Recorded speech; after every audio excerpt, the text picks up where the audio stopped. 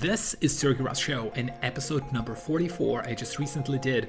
You're here because you want to know how the top performers think. How do they achieve success? What are their routines? What are their rituals? What makes them really tick? What is their mindset that allows them to do what they do so well? So this time I had an opportunity to sit down with Brennan McEachern, who's the CEO of a startup here in Toronto called Soapbox. Enjoy the episode. My guest today was a Ryerson student who is in his second year, developed an idea, acted on it, and founded a company called Soapbox, which is a tool that helps managers, coach, communicate, and collaborate better with their teams. Brennan McEachern. Brennan, great to have you on the show. Welcome. Thank you for having me, man. Really excited to be here. This is awesome to have you here.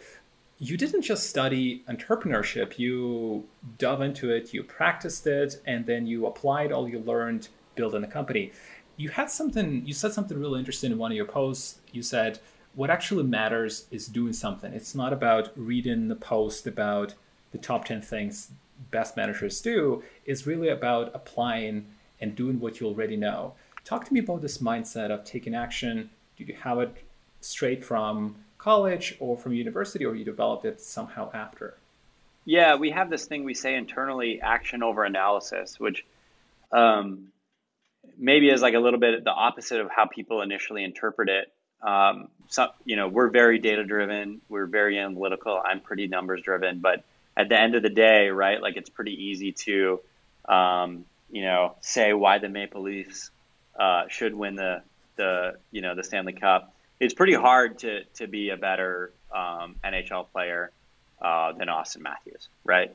And it's almost like, the other thing we say is like, talk is cheap, show me the code, right?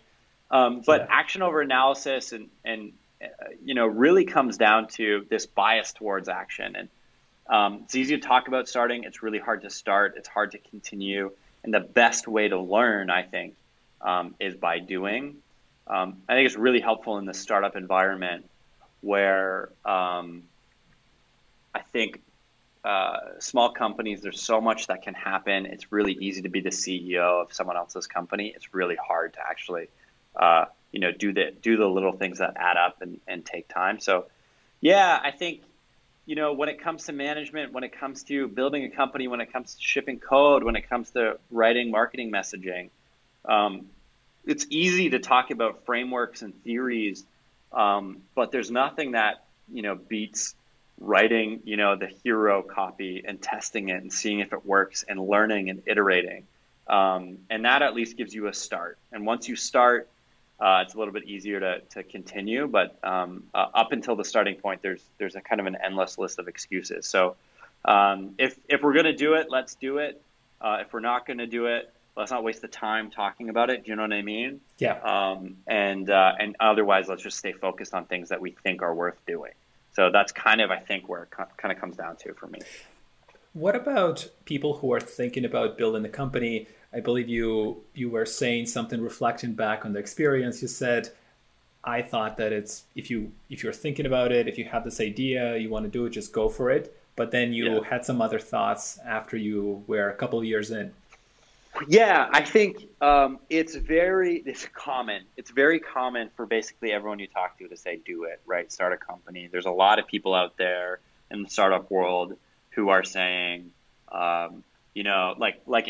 being encouraging for the young entrepreneurs out there. And I think that's great. I actually don't want to discourage it, but I think in the constant encouragement, often by people who've never started companies, but in the constant encouragement from groups of people, we tend to forget about the other side of starting a company, right? And the odds of you being successful and the odds of you making it through and the odds of you being the next Jeff Bezos or the next Larry Page or the next whoever. And the truth of it is, right, it's a massive amount of sacrifice. And I know personally, I had to prioritize my business over friendships, right? In a very overt way, right? I would get invited out and I would say I can't. And I kept saying I can't until you stop getting invites from your friends. And when you stop getting invites from your friends, like you kind of don't have friends, right? And it's not because of any other reason. It's not because they don't like you. In fact, they like you a lot. It's because you have chosen to not be their friends, right? And that's a hard, I mean, that's kind of a rude thing, but you have to make that, or you don't have to, but most people make that choice, and that sucks. You build up, and I call that debt, right? Friendship debt.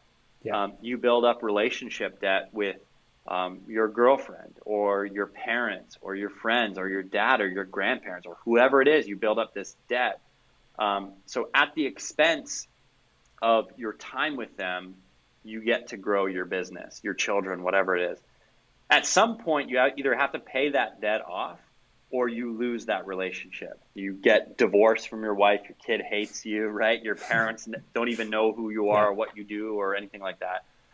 And I think, you know, especially for young people out there, you know, if you're really focused on, like, you want to put 12, 14, 15 hours of raw energy into your business, you know, that's going to come at the expense of hanging out with friends and meeting friends of friends and maybe meeting a girlfriend or a boyfriend, right? And, you know, that's hard. That's a hard prioritization decision to make. And you don't want to get into a situation 10 years later where you go like, oh, crap, man, like, I wish I enjoyed my 20s. I think you want to spend more time. Most people want to spend more time enjoying those parts of life. So I just try to spell that out. And if you still want to do it, do it. Brian, and if you don't want to do it, then I'm here on the other end to say, hey, it's okay. But if you're in, you're all in, you want to kind of spend all that time, then great.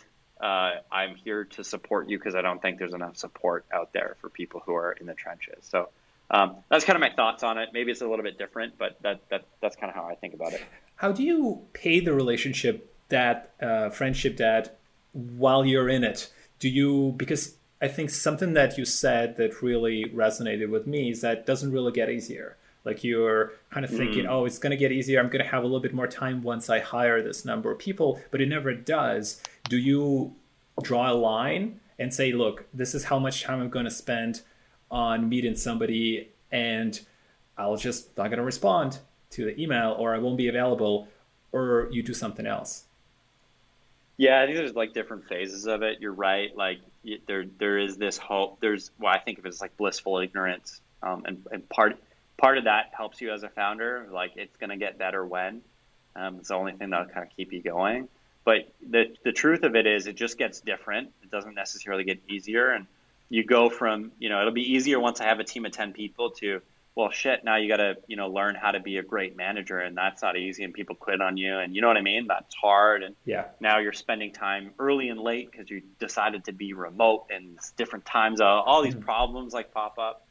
I don't know how you pay it off, to be honest. And I think there are, you know, different theories out there. I'll tell you from experience, the best way to pay it off is to find a way of not going too far into it. And I think if you're too far in, I don't know if there's a way out. And it's not that deep. Relationship debt, you don't have to go too deep into relationship debt for people to feel really burned. I have a few friends that have, you know, spent their decade in startup founder CEO land and exited the company. Of the three of them, I know very, very closely who have done that. They exited. That same era of, you know, post-exit, they all got divorced. It's kind of nuts to think about that, you know, during the whole journey of building the company, they were able to kind of make it, you know, work. And once the company was over, it didn't. And I think there was just too much debt to pay off. I think maybe there was different expectations of even who the person was, you know, during the company versus after the company. Were they the same person? Are they not the same person? I think sometimes it's hard, for sure, to get over that. You know, the way I do it, to give maybe tangible stuff, is I have a group of founders and CEOs who I meet with once a month. And I joke and I kind of say it's Alcoholics Anonymous for startup founders. We're not alcoholics, but we do get together once a month, and we talk about, you know, the ups and downs of being a tech CEO founder, and only a way that I think other tech CEO founders can truly understand. But we talk about personal issues first, we talk about family second, and we talk about work last. And we do that very intentionally to make sure, we as humans are okay first. And it's kind of sometimes like hard to think about, the fact that, Larry Page is a real life human. He's not just this machine of value creation. But then family, and intentionally we make commitments and talk about the ups and downs of being a member of a family, and make commitments to each other, and we hold each other accountable for family. And I think that's, the only thing I've found that works is just having a group of peers who they know all of the excuses that you can come up with. And, as a group, we've committed to, at least holding each other accountable to making it, paying off some of that debt. Right. Yeah. Personal debt and family debt, and obviously helping each other on the business at the same time.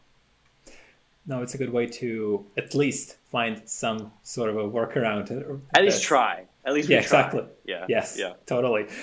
So you are doing pretty amazing job on the marketing side. You got some really good articles that you personally write, very personal, really, really great marketing. Have you studied copywriting before because they're so well written, or this is just more fun project? Dude, I'm so flattered that you feel that way. No, I haven't studied copywriting. I think it's something everyone should study. So I guess I've read things about it. I mean, obviously, I read a lot, and so maybe some of that rubs off. But no, I think the big thing comes down to there's just a process for it, and at the end of the process, if there have been phases in my career where I've published things just for the keywords, right? And just for the rankings and just for the whatever. And now if it's going to go out under my name, I'm going to publish it because I'm proud of it, or I'm going to publish it because I think there's value in it, or it's an article I would like to read or I wish someone wrote. And that's the bar. And I don't know, that's going to be different for everybody, but that's the bar. And there's definitely a process or a factory or a way to make it a little bit more efficient on yourself.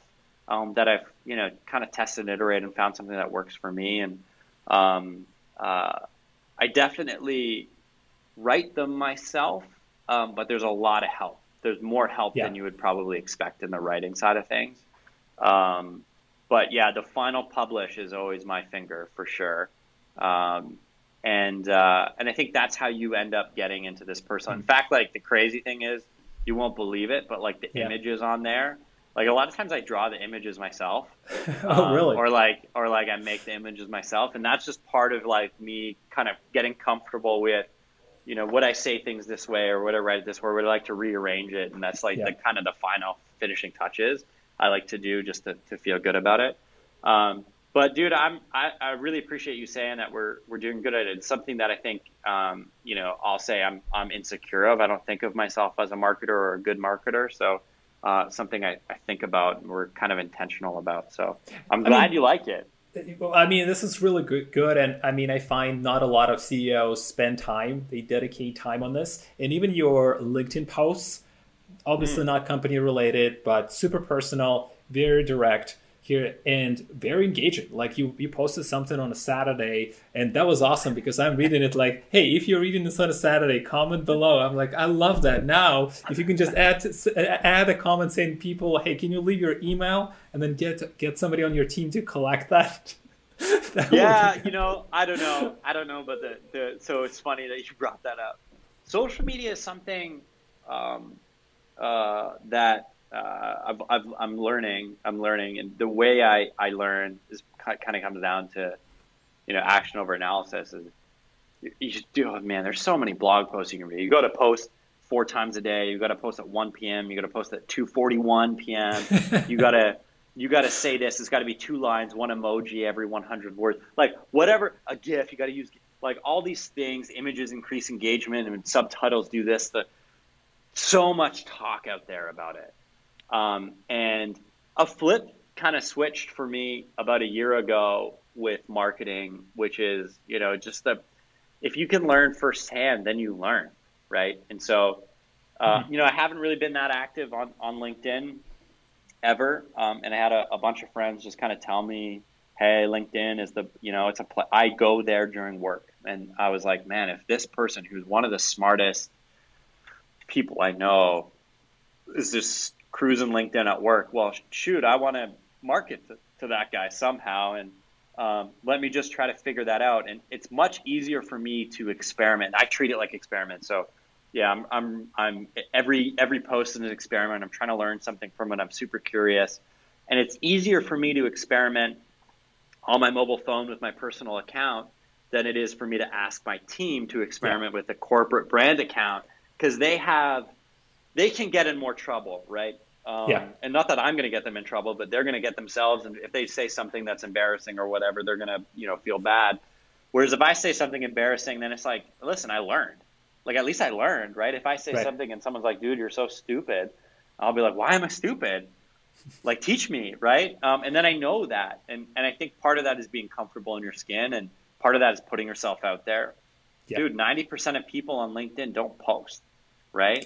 Exactly. So you got to start. If you want it to work, you just got to start posting. And that was the big barrier for me, is I just had to get comfortable with, if I have a thought in my head, I have to get comfortable with the fact that it's worth sharing. Because I think for a long time, for years, I thought, well, I'm having this thought. That means everyone must have that thought. And then if I put it out there, I'm stupid, and everyone's going to realize how stupid I am. And you'd be surprised. Like, you're right. I posted a thing on a Saturday. I was like, do people use LinkedIn on weekends? And it was like, I don't know. I think it's like 150,000 views now. Because guess what? It turns out people use LinkedIn on the weekends. I didn't know. So it's so true. And it's what I found myself posting on LinkedIn is that, like, when you have a certain thought and it seems to be very, like very basic, you feel like people will have the same thoughts, but nobody posts it. And you find so many people that can relate to it. And it just like really surprises you. So the big thing about social media, this is my big tip. This is my big learning. I did a couple months of experimentation on Twitter. I'm like 2-3 weeks experimentation on LinkedIn. I think LinkedIn's going a little better because of my learnings from Twitter. But LinkedIn's a different beast. It's a very interesting beast. But what I've learned about social media marketing is that it's not marketing. I think that's like the big unlock. Everyone is like, how do I market to these following of people who are engaged on this platform? It's not any of that. I think in order for you to do well on LinkedIn, on Twitter, on whatever social platform, how do you hack that? People talk about the algorithm. How do you hack these algorithms to go viral? Is like, basically it boils down to two rules. One, no one wants to be marketed to, so don't market to them, right? Instead, treat it as a community. How do you engage your community, right? Talk to your community. Talk to your community about things that you care about, things that they care about. Be curious. Ask them questions. Treat it like a big Slack group with all of your customers in it, right? You're not just going to sit there and pummel blog post after blog post after them and never talk to them. That's stupid. So if you have a big Slack group where every single one of your customers on it, what do you do in that Slack group? You go in, you talk to them, you engage them, you're curious about them, learn things about them, right? What do they care about? And then I think then you build a community, and guess what's more powerful than like a marketing campaign? A community who is your marketing campaign. So that's step one, is like social media marketing isn't a real thing. It's just community management.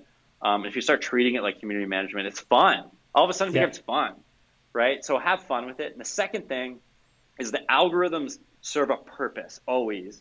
And the purpose for all of these tools is they make money with ads. So the purpose of the algorithm is to maximize time spent in Twitter, on Facebook, whatever, so that you can see ads.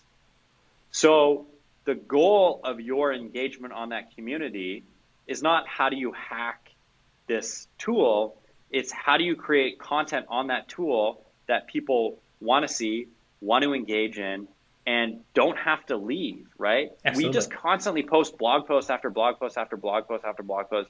People click those, they leave LinkedIn. Well, guess what? LinkedIn doesn't want you to leave LinkedIn. Exactly. It's called social media because your point there is to not advertise, it's to be social. So be social, treat it like a community, keep them on LinkedIn, keep them on Twitter, engage with them, have fun with it. And all of a sudden, right, your followers just start growing wildly. Yeah. And then you can, every once in a while, you can say, hey, do me a favor. Like, we're launching this thing, give it a share. And okay, that works, right? So true. And not having any crazy expectations. Oh, I'm gonna hit this number of likes, because sometimes you won't. But sometimes the post that like is really looks like an underdog, it's gonna blow up. Absolutely, right? Like I had two people like my LinkedIn post about do people use this on the weekends, and I was like, wow, that's more likes than I thought. And then it's like 2,000 likes now, and I'm like, okay, all right, people are liking this on the weekday, but still, whatever. So now, like, I went into work then, the next day, and someone was like, well, how are you going to top that one? And I was like, I don't care. Like, it's not about being popular to me, right? It's about conversations like this. Like, we wouldn't be having this conversation, right? Exactly. And some of the other ones that spur out of it. To me, if it goes out there and one person sees it, sure, right? And sometimes if I think it's good, I don't think there's harm in like posting it again, right? Absolutely. Absolutely. And then you can learn, like, maybe timing does matter. Yeah. Right. Try it, copy and paste it a couple times, different times of day, different days of the week. On weekends, apparently, you should do that. And then see, right? And if you've tried it a couple times, it doesn't work, then guess what? Like, maybe your community doesn't care about it. And if your community doesn't care about it and it's directly related to your business, like, that might be really good feedback to change some of the wording on your marketing page or whatever, right? So true. You have this great thought that I'd like you to comment on. And I think it applies not only in a business life, but also personal. You said your gut contains thousands of little data points that you might not always be great at vocalizing, but they're there. Yeah. And if you listen to your gut and trust it and use it to lead your team, you'll be much better off in the long run. And I thought it's so cool because we often ignore the gut feeling. And I think you really kind of went into this insight. Yeah. So the caution there is that doesn't mean ignore reality, right? The caution there doesn't mean ignore your customers. It doesn't mean ignore data. It doesn't mean ignore the market trends. It doesn't mean ignore any of that. It's kind of the point of it is the opposite of it. It's study your customers, study the data, study the market, be the expert, own your community, be involved, be super curious, write all these things down, track every metric, right? Be obsessed. But when it comes down to making a decision, you have to trust that if you are obsessed, that your gut knows the right direction. If you're obsessed with it, if you've studied the metrics, then you have to go with the answer that's in your gut. And the truth is, I think you'll probably end up with a better decision that way than if you then jump only to the numbers and do some math formula. You jump only to a particular customer and do what that customer wants. I think you have to kind of go like, what's in the gut, what's in the heart, what do I believe to be true? Knowing everything I know, what do I believe to be true? And let's make the decision of what I believe is true and right. I think everyone should be doing things like that. I think it's a cowardly way of, running a life if you don't. But what I'll say is I borderline stole that concept out of Crossing the Chasm, the book Crossing the Chasm. It kind of shook me a little bit when in the book they're like, you got to do all this research and then ignore it. And I was like, well, why am I doing all this research if I'm just going to ignore it? And I think the point is do the research because it's important to do the research, but don't do what other people tell you should do. And then, there's obvious things that you have to check and you should study and you should know, right? Like go on Wikipedia and read the list of all the different biases that humans can succumb to. And if nothing, be aware that we're flawed decision makers. And so you can check that, right? You're making a decision, you can check, am I doing this because of one of the flawed reasons, I exist? And call up some friends and get a little extra data points to then, affect your gut. But ultimately, I think, if you're going to make a decision, you want to stand with it. The one thing I always say, this is funny, this is like a funny little Toronto Canadian thing. I always say my rule of thumb is like, if this goes out on BetaKit, right? Like if BetaKit writes about this, I want to be first in the comments to be like, yeah, I stand by that decision. I don't think you want to go out and say like, you're right. I wasn't thinking. or I didn't believe in it, but the Gartner report said I should do it. Yeah. I don't think, today I think you just get a bunch of Me Too products, Me Too companies. I think if you're going to do something, like do the stuff that matters, and you'll find people whose guts are saying the exact same thing, and they'll be right with you along the journey. Let me ask you this. You mentioned you want to be obsessed, and I completely agree with that. I think it's such a big part because it's always achieving something that is worthwhile is always going to be extremely hard. And most people, they probably have some area of interest. I mean, they don't probably have a strong interest, but they might not have a passion, which will be probably the next step, but they obviously probably are not yet obsessed with this one thing. How do you develop that? Or what have you found that works for you, that you go from being interested all the way to being really, really obsessed with it? I think for me, part of it is a little bit my personality towards certain topics. I like to go deep on things. I like to understand things. I don't know if that's always necessarily a good thing, but that's a part of maybe who I am for it. But there are definite ways of becoming uncomfortably devoted to certain things. And for all the negative parts of being a startup founder or entrepreneur, one of the positives is that your personal identity becomes attached with the problem that you're currently solving in your company, right? And your personal identity becomes attached to that product and company and problem. I don't think it actually doesn't really matter for anyone outside of you, but for you, it matters a lot, right? Like you're betting on yourself and everyone is watching you bet on yourself. And if you're wrong, it's kind of soul crushing and ego crushing. And I think your ego plays into it, right? Like, I don't want to be wrong. I don't want people to see me fail. So therefore, I'm going to do everything in my power to make sure I'm right. And then when you're doing that, that part of that is like, well, I'm just going to stay up and read, right? Or I'm going to do this, or I'm going to ask questions, I'm going to call people.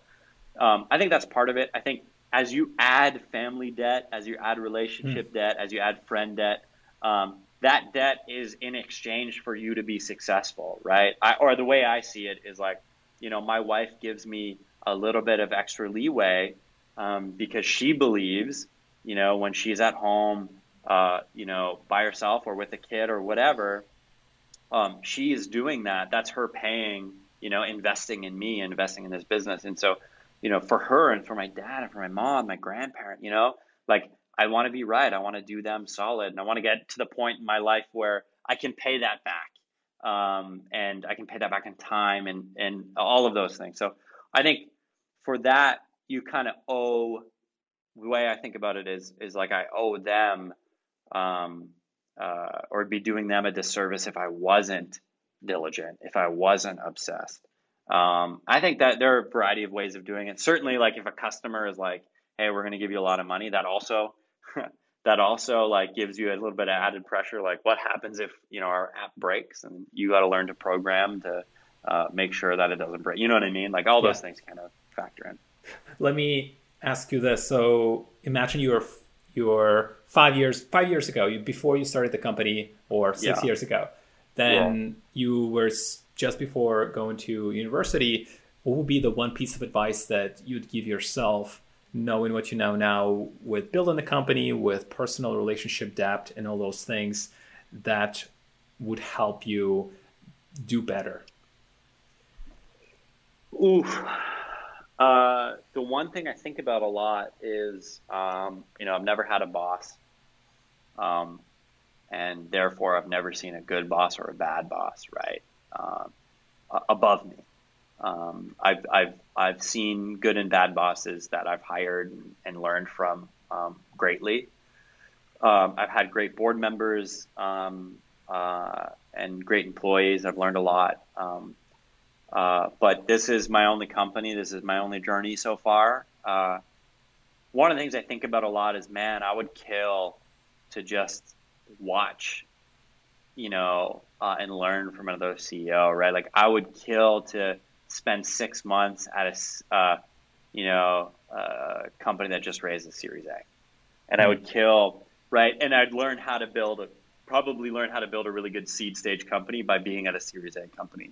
And I'd love to spend 6 months at a Series B company and learn how to build a good, because obviously if you're a Series B, you know how to do a Series A.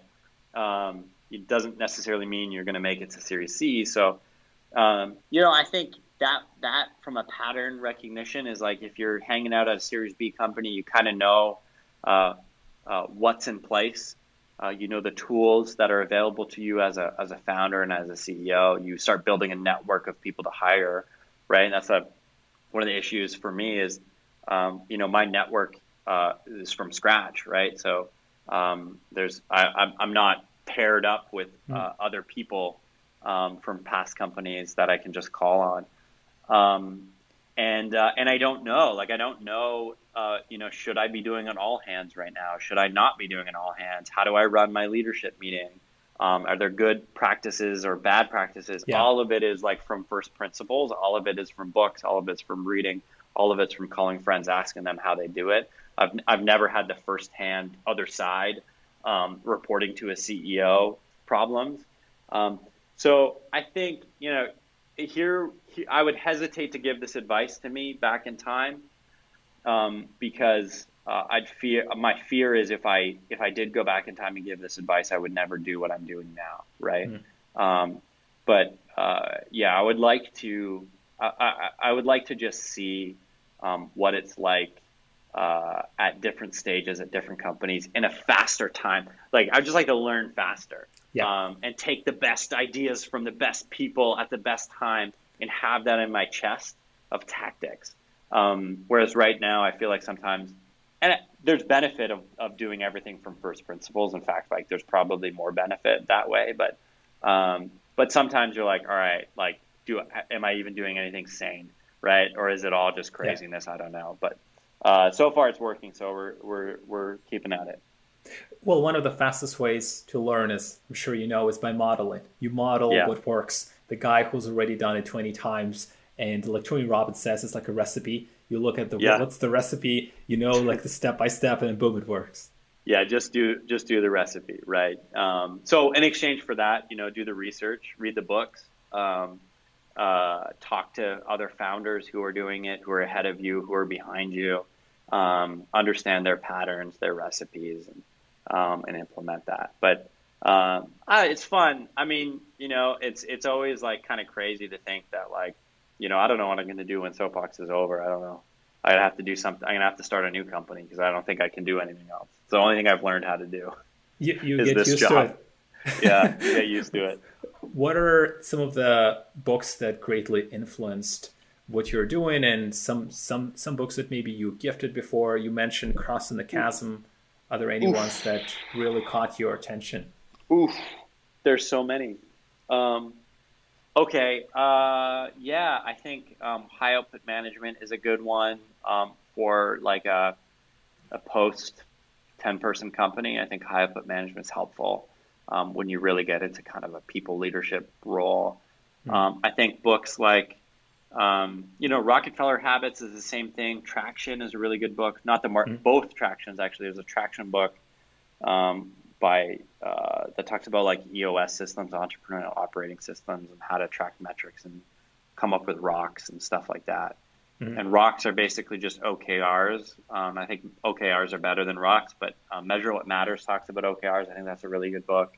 The other Traction is about marketing. I think that's a really interesting book about how an engineer kind of views marketing through the lens of experiments and learning, like first principles towards marketing and building a marketing engine from scratch. That was really helpful. I think there's a lot of books about psychology that have been helpful. Persuasion by Cialdini is a really good one. If you want to just understand, it's kind of a classic. I think you can go into books about raising financing if you want to, although they're boring. You can go into books about managing your board, although they're boring, but you should learn how to do that, right?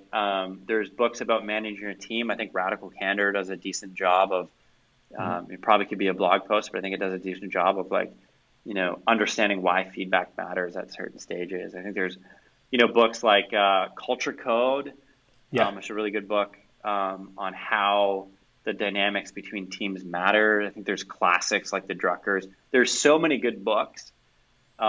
In fact, like if you find yourself on LinkedIn or Twitter or a blog post, like just stop and get off it, because most books take way more time to write and way more thought to write than a blog post. So spend the time, in Audible, spend the time reading the book.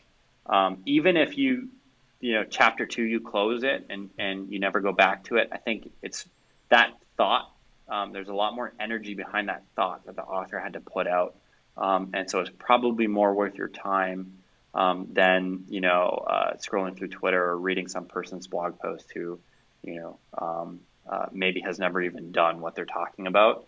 I think the books are definitely helpful, but they're a data point, right? And nothing's going to help you get through this faster than doing it. I don't even know if there's a book on firing people, but there is no way to get good at firing people. Yeah. You just kind of have to you just have to sit in a room and fire someone, and it sucks. It's never going to get better. It doesn't matter how many books you read about it. But when you're in the room firing someone and it's over and you go to bed that night, I guarantee you the next day you wake up a better manager, because you never want to get in that room again. So you start giving feedback more directly, right? Like there are little things like that experience teaches you. And, then you reread High Output Management, you reread, Radical Candor, you reread some of these books and you're like, I get it now. That hit me in a different way. So there's countless books. What's the saying, right? Like if you don't learn from history, you're destined to repeat it. Books are the only way we've found, I think, to like pass knowledge directly generation after generation. You're kind of doing yourself a disservice if you don't read it. Doesn't mean it has to be fun. Doesn't mean you have to do it 24 hours a day. But if you're not commuting right now, I would recommend moving 20 minutes away from your office and listening to an audiobook. You probably learn a lot of lessons. And we will link it all in the show notes with this episode so everybody can grab it on Amazon, because I think you mentioned a ton of titles. They're really good. Yeah, sorry. There's so many. Dude, I could keep going. There's so many. Anyways, you should read a lot. Yeah, I know. It's true. And you're a big reader, which is important. Yeah. You pick up a lot. I'm an audio. Here's my tip for those out there who just read or heard all of that and they're like, "There's no way I'm going to read all those books." So step one, I would say, don't read all of them. The way I do it, this took a while to get there, but I listen to audiobooks at like 2.5x speed, which is too fast for you to actually retain it, but lets you get through about a book in under a week of like commuting, right? Like if you're like 20-minute walk to work or whatever, you get through a book in under a week. So listen to it at like 2.5x. And then if it's good, which most books aren't, but if it's good and you hear some things and you're like, wow, this book could be helpful for me right now, buy it, right? Like the audiobook is going to be like $10, whatever. Don't go to Starbucks that week. Get the audiobook, right? Then it's a good book. If it's a good book, oh my God, that should be worth $1,000. But instead you're getting this massive Black Friday deal every day and it's only $20. Buy it used. It's like 4 cents on Amazon. Buy it and then read it and make notes and do those things and talk about it and gift it to people and all those things if it's good. And that way you don't have to waste your time on books that are bad and waste your money on books that are bad. You can kind of just go through and be like, you know what, that could have been a blog post. I'm not going to buy that, right? But if it's good, buy it. Nobody's gotten broke from buying $10 books. Yeah, I don't think so, right? And I think it's a good use of money compared to most. What I've learned from David Cancel, the CEO of Drift, how he reads books. So he does exactly what you do. He listens on Audible, and Audible for him is literally just pre-qualifying the book. If it's good enough, he qualifies it on Audible. Then if it's good, buys the hard copy and reads the book, highlights it with a marker, and then takes pictures and then OCRs it and then puts it in his notes so he can come back to it and reread it. I never do the notes part. I've heard that and people are really good at it. And if I do Kindle, I do some of that stuff. I never do the notes, but what I do is I buy 2 copies instead of buying 1 copy. And one is mine and one is someone else. And I usually give it to someone else. And then that gives me this like social pressure. What I'm learning from this interview is social pressure works on me. That gives me the social pressure of now I have to read it, because that other person may read it, they might not read it, but they're going to ask me a question about it. I better know the answer, right? Like, so Yes. then I read it. Easy. Yes. That's a good one. That's a good one. Yeah. What is the unusual habit or an absurd thing that you love? Unusual habit. Ooh. I don't know if I have unusual. I guess if it's a habit I have and it's unusual, I wouldn't even know. So what would my wife say is unusual about me? Oh man, I have a whole bunch of bad habits. What's my unusual habit? I don't know. Unusual. You could habit. say if you could say a bad one. Oh, bad ones. I have a lot of bad habits. I think I'm pretty self-critical. I spend way too much time at work. I don't weirdly like I think like I don't know if people are insulting me, and I don't think that's from an inflated ego. I think that's just like I'm just not aware. I don't understand why people would insult people, so I just always assume the best in people. I mean, obviously, there's overt ways of like making people aware that you're insulting them, so that's obvious. I think my unusual habit is studying. Probably that's it. Like I probably just I like to go deep. My dad gave me this thing once or whatever, this talk once about reading the source material. So I try to do that. Like if you're reading a book, if you're reading an article, if you're reading a blog post, if you're reading a research paper, and I weirdly find myself in the research papers because of this, I think you want to read the source material, right? So if someone's writing a blog post and you think it's good and they reference the book, just like stop with the blog post and read the book, right? It ends up being more energy, right? It ends up being more work, but you build your knowledge graph, and those connections matter. I remember once I ended up in this like wormhole, reading about how Google does facial recognition on Google Photos, and I just wanted to know like at what capability was AI at the time, and I ended up reading this paper on how they were doing the math to decide, how similar faces are. And I'm reading this research paper. It was on Google Scholar or whatever, and reading the math. I don't understand any of the math, but I'm just reading like, okay, then some complicated math happens. I read the paragraphs, more complicated math. And then I scroll up and I'm like, these are weird word choices. The author is choosing weird words. Like maybe he's not a non-native English speaker. And I go up to when was this article published? It was published in 1824 by some mathematician, 1824. Wow. And I realized that the math that Google is using for facial recognition was invented in 1824, served absolutely no purpose for 200 years until Jesus. some Google engineer doing AI found it and said, maybe I could use this for AI, right? And like, I think you just don't know. And so that was a surprise, I think. And like, there are so many of those that you go deeper and deeper into the rabbit hole that you don't know what connections you're going to find. And often, and thank God for the internet, often I think there are a lot of patterns out there that you can borrow from and steal from, and there's no reason to reinvent. I think that's a really good example of that. Brennan, quick word on Soapbox. We haven't touched on it. Why people should check it out. What do you do and who benefits? Cool. Soapbox is an app for managers. We take basically all of the little micro habits of the world's best managers. We package them into a really simple, easy to use productivity tool. And our goal is to trick your average first-time manager into accidentally becoming the world's best boss. We do that through things likely you're already doing, like your one-on-one meetings, your team meetings, things like that. and tools you're already using like Slack, like Google Calendar. And we just kind of connect the dots to the habits so that you can be, calm, productive, stress-free at work because you're taking the habits the best.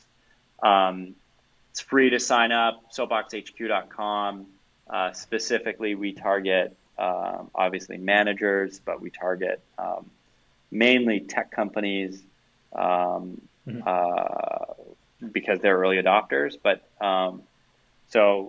if you are listening and you'd like to, our customers are like Netflix and Amazon, Intercom, GitLab, and hundreds of other scaling tech companies. If that kind of you'd like to learn the habits that those guys have and use, I think we're probably the right tool for you. And free to get started, cheap to buy, and eventually, hopefully, we get your whole organization on it, and we're successful together. So you become a better leader. Become a better leader. Become a company that has an army of great leaders, is a well-managed company, and that's ultimately what we're trying to do. Amazing, Brennan. Last question: what impact would you like to have on the world with the work that you're currently doing and what you would be potentially doing in the future? Yeah, I think there's no reason in today's era that people have to go to work and hate their job. I think for a long period of time, we relied on HR maybe to help fix some of these problems, and it's worked to varying degrees, right? But I think today there's a chance, and specifically in software, where people are the assets, not inventory, that everyone can go into work and define the career path they want and work on the skills they want and grow in the way they want and enjoy life. And I think the way to do that is hand-to-hand combat by turning every individual manager into great managers. So I would love to see, maybe it's not every company because there's going to be a competitor for us and that competitor is going to suck. But for at least the companies that are using our tool, I would love to see them,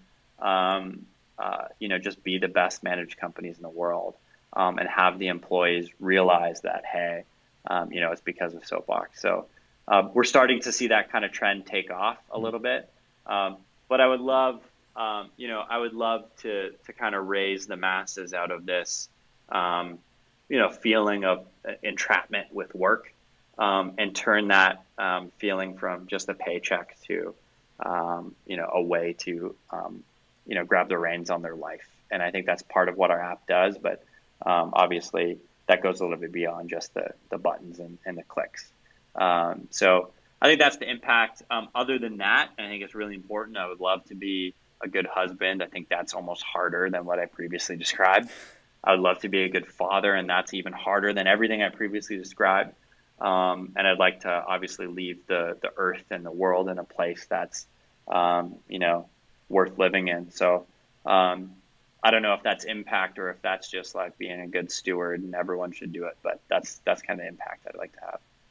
Amazing. No, it's personal for you, and that's the most important. Yeah. What meaning it has for you, for the company, for employees, and for the clients that you have, in the future. But it was great, Brennan. Thank you so much. Thank you for sharing your wisdom, what you learned, where you're going. Hopefully our listeners benefited from it a lot, and it was a pleasure. Absolutely. And if you're listening and you want to engage on social, I am Brennan on Twitter, and just my name, Brennan McEachran on LinkedIn. I'll do my best to engage. I'm there. I'm here to help if you need it. And it will be in show notes, so you can just go check out Brennan's post. He's doing a lot lately on LinkedIn, and it's awesome. I'm glad to hear it. Okay, I hope you guys enjoyed this episode, and if you really did, then go on Apple Podcasts or iTunes and leave a quick review. That would be really awesome, and I would really appreciate that to keep the podcast going. If you have any other thoughts, you can email me directly. Both links will be in the show notes, and let me know what can I do better or who I should be interviewing next. Would love to hear from you guys. Thanks, and until the next.